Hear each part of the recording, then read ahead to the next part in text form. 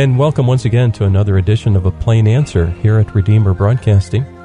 I'm Dan Elmendorf. On the phone line with us today is Stephen Mansfield, New York Times best-selling author of a number of books, including Lincoln's Battle with God and Never Give In, the extraordinary character of Winston Churchill. And recently we did talk about that book on the air. Stephen, thank you for joining us today. Hey, it's great to be with you, Dan. You know, you've written another book that really caught our eye. It's entitled Mansfield Book of Manly Men. And, in fact, I just ordered my own copy of it. I can't wait for it to come in.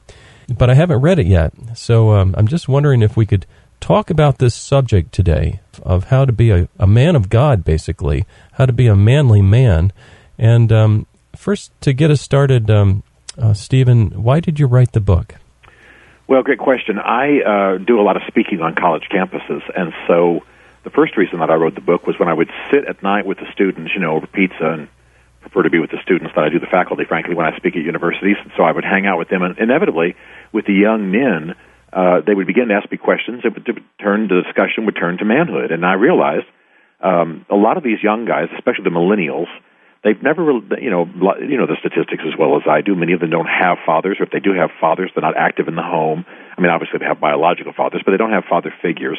Manhood's in challenge, and at a university campus, the prevailing philosophy is such that even works against what you and I would consider to be righteous manhood. So the fact that these guys would ask questions, and they wouldn't ask big philosophical questions, they'd ask very practical questions. How do I do it? What do I do? I know we're all wounded, I know we're all messed up, but how do I do manhood? What is that? And we'd have very fundamental questions. I began to realize that these guys don't know the basics. They don't know anything about what manhood is, and they want it at a very practical and raw level. So that challenged me.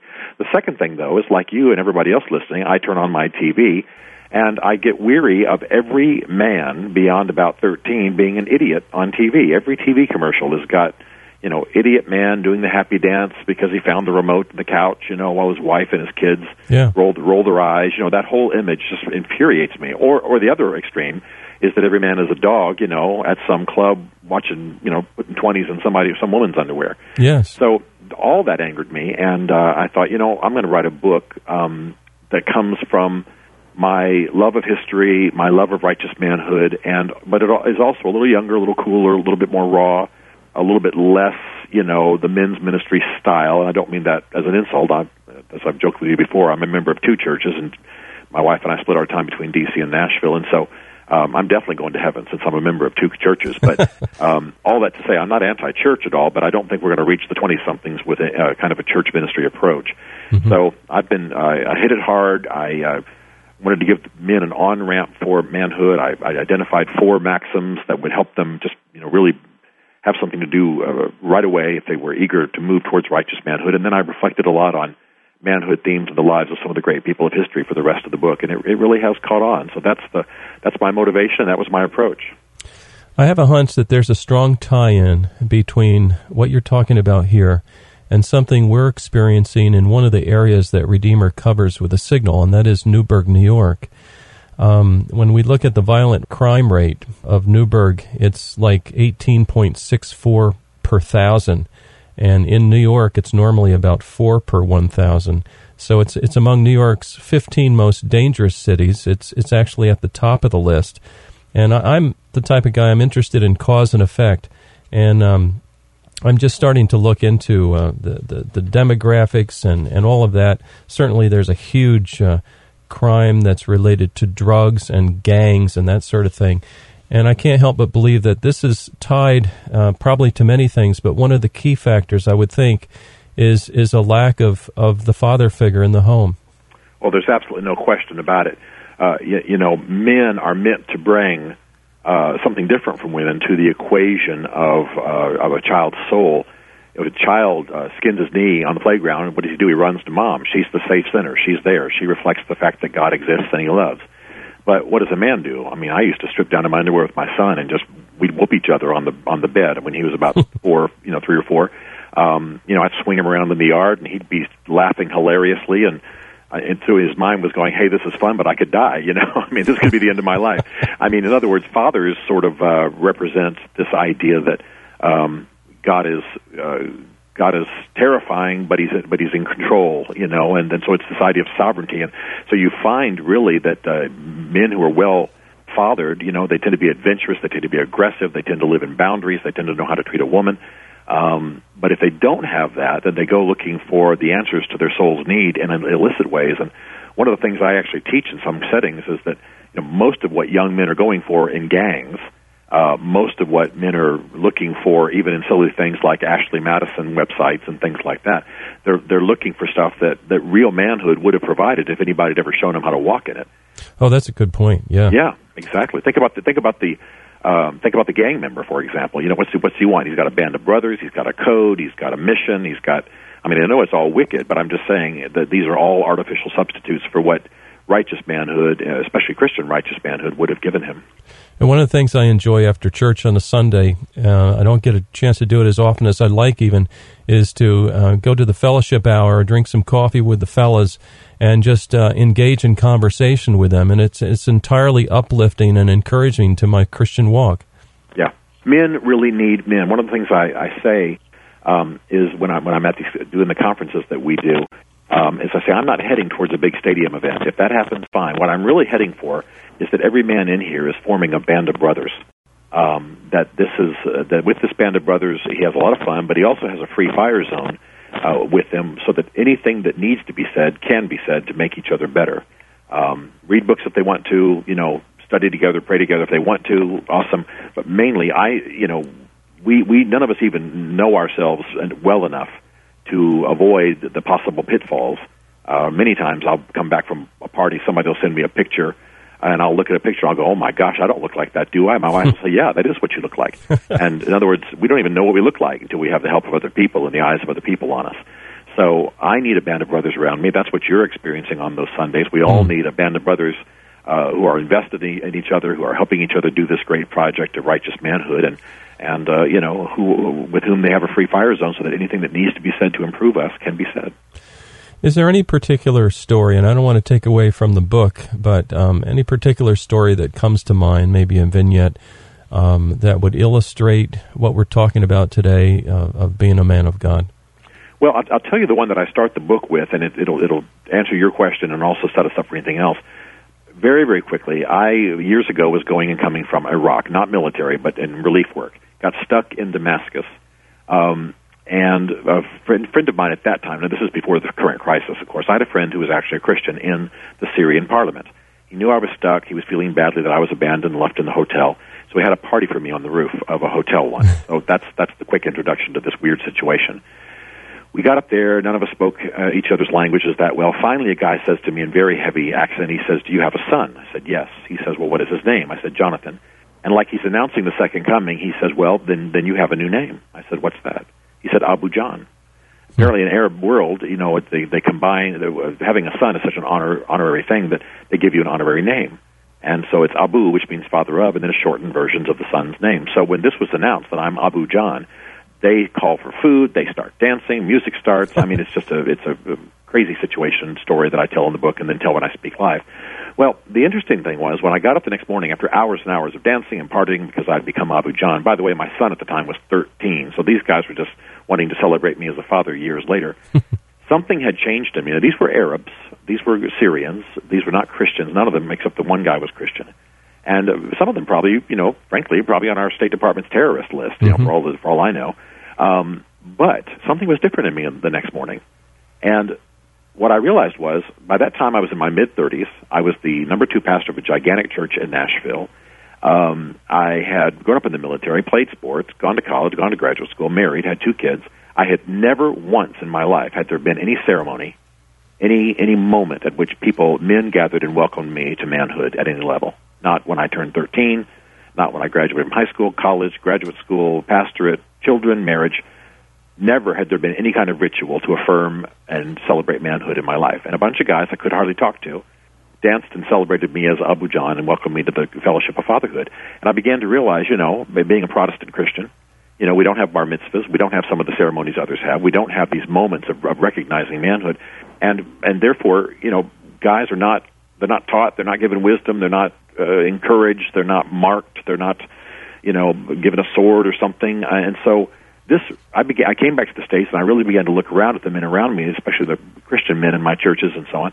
And I began to realize we not only have a crisis of manhood, we have men who do not have other men around them, affirming them, celebrating them, speaking firmly to them, challenging them. That's what these guys had done almost wordlessly on the roof of that hotel in Damascus. So that story means a lot to me because it changed me and turned me in the direction I'm in now with this emphasis on men. But it also made me realize, we have got to come around the young boys. We've got to mark their transition into adolescence. We have got to speak to them. We've got to be in each other's lives. We've got to celebrate each other and challenge each other. And that's not happening. And I was changed in my mid-30s now, with an all-American life as a military brat and so on, by a bunch of Arab Muslims just simply saying, "Welcome to fatherhood. We welcome you. We celebrate you. You're now among us." And I got to tell you, it was profound. And of course, now I've been encouraging rituals and ceremonies and training programs and all kinds of things for young boys turning 13 and men becoming fathers and all kinds of things, because we need to mark these rites of passage and do it in a way that makes us better at what we're called to be. Fascinating. I believe in your book you cover a number of points where you explain what does a man do, and this harkens back to the college-age kids just asking you, how do you do this? And are there highlights that you can share with us today even of what does a man do? Yeah. Well, yes, absolutely. There are a couple of principles I'll just give you from the list that I teach firmly in the book and then in the live events. One is that manly men tend their field. Now, we take this language from Paul where he says to the Corinthians, I will not boast beyond the field assigned to me. And he actually uses the word metron, which in Greek means a measured place. And so I teach that men, and of course there are other scriptures that reinforce this in psychological studies, but men have at every stage in their life, they have a field that is assigned to them. It's the body of responsibilities and things they're called to do.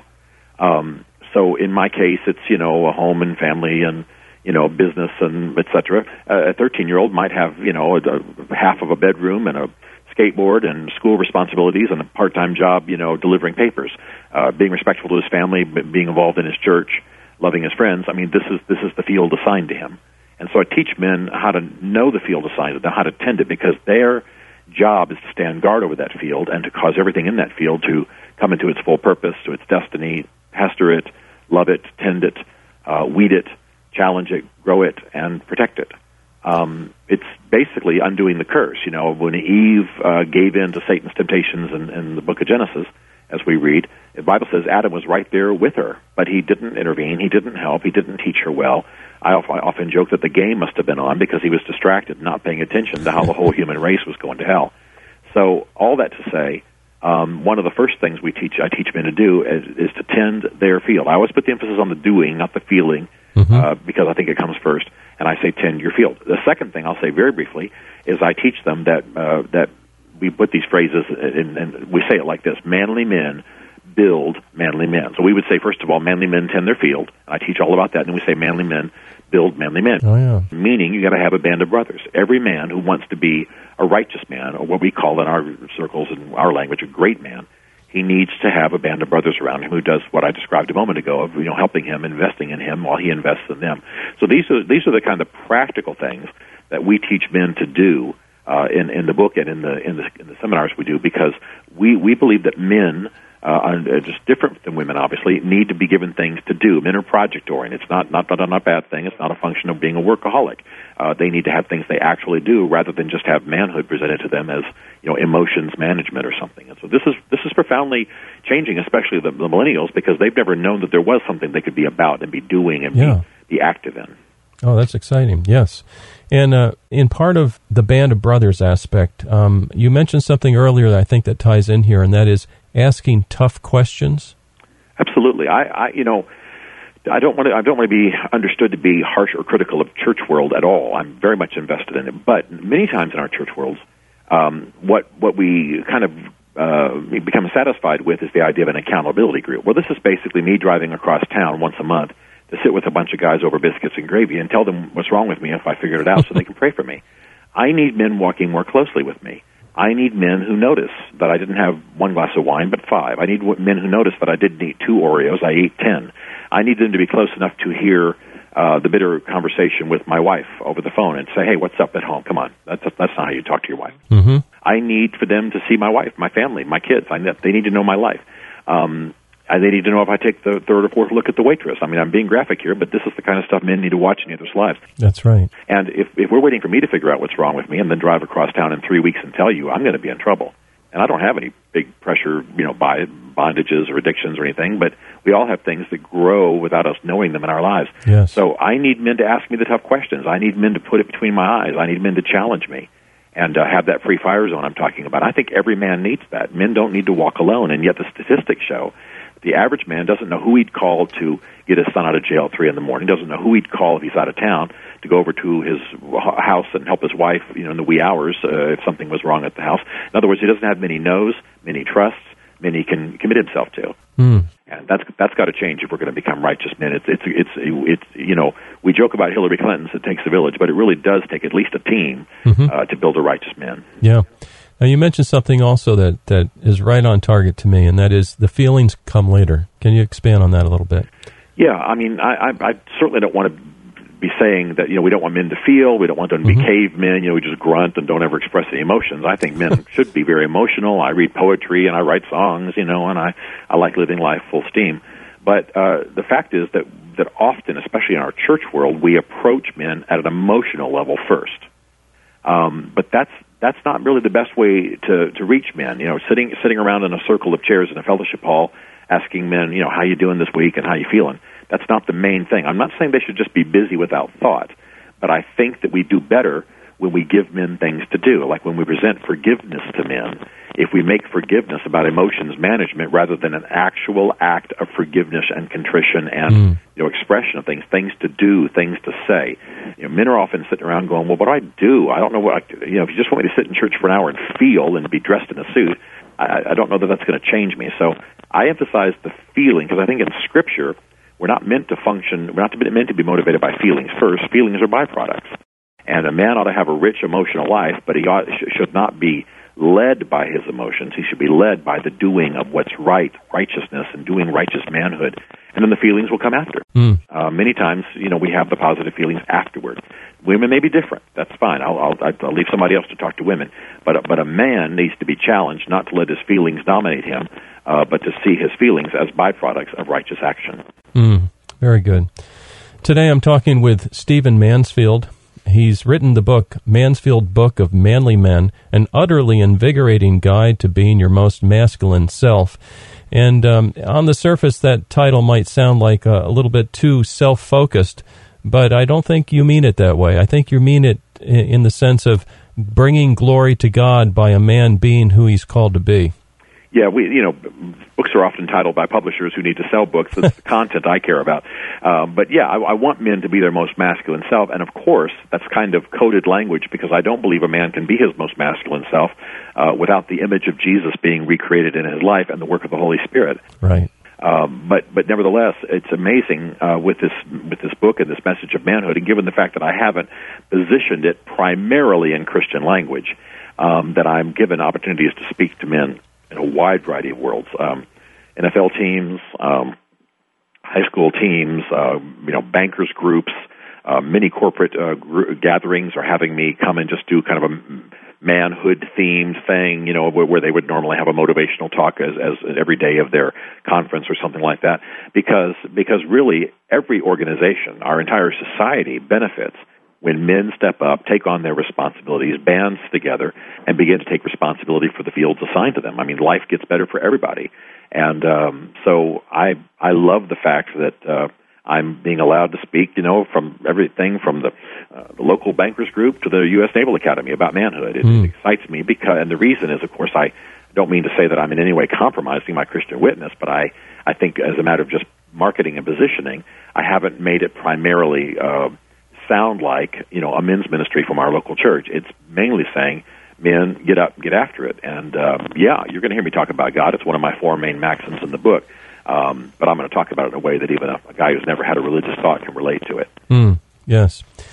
Now, our phone line is a little bit shaky today, so I apologize to our listeners. But one more question. We're getting close to the end here today. Stephen Mansfield is our guest. Suppose we have a listener today that is living in a city like Newburgh, where the crime rate is exceedingly high, lots of gangs, lots of drugs. Maybe this young man was born into a home, and he has no father. He obviously has a father, but the father's not around.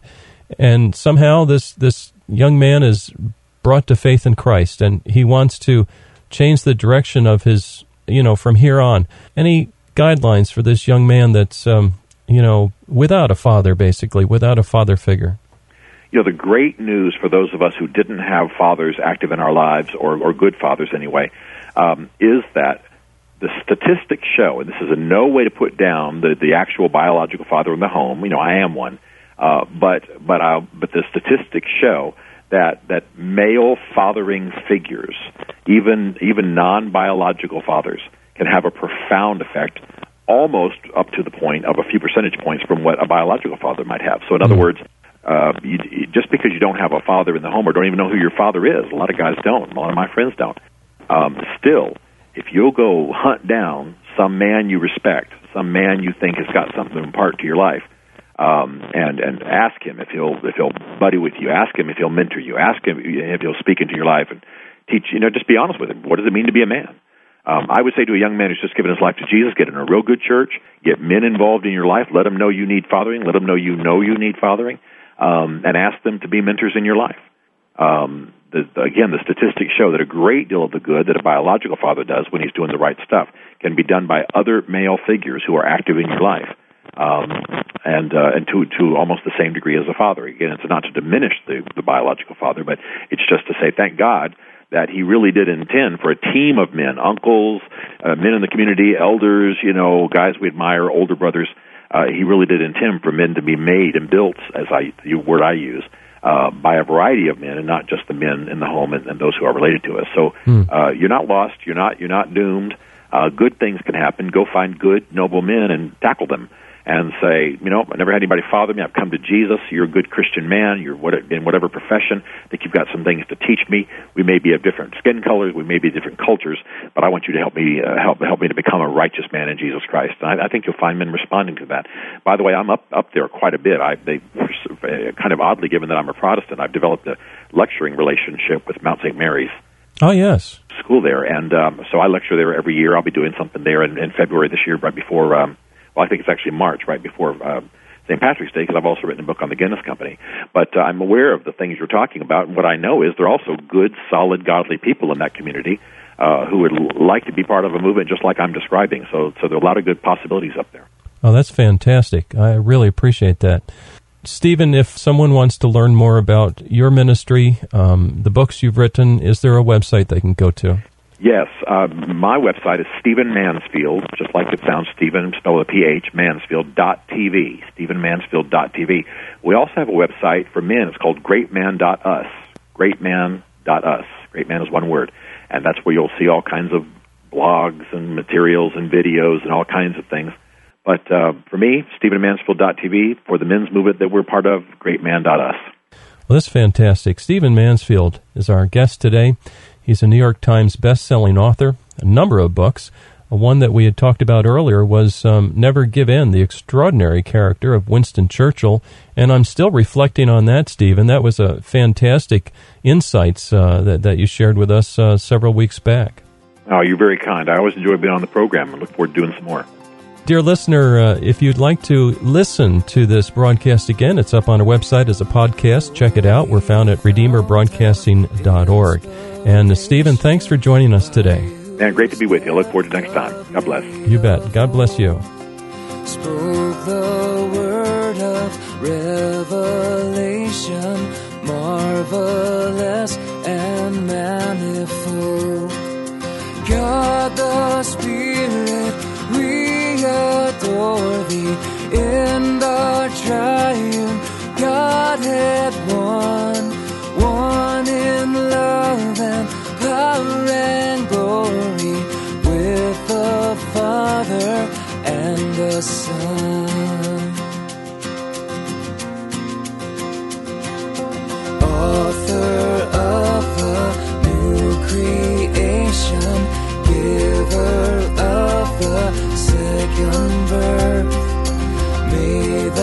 ceaseless renovation. Cleanse our souls from stains of earth. God the Spirit, we adore Thee in the triune Godhead one in love and power and glory, with the Father and the Son. When we wonder, Lord, direct us, keep us in the Master's way. Let Thy strong, swift sword protect us, warring in the evil day. Shall the church now faint or fear when the Comforter is near? God the Spirit, we adore Thee in the triune Godhead one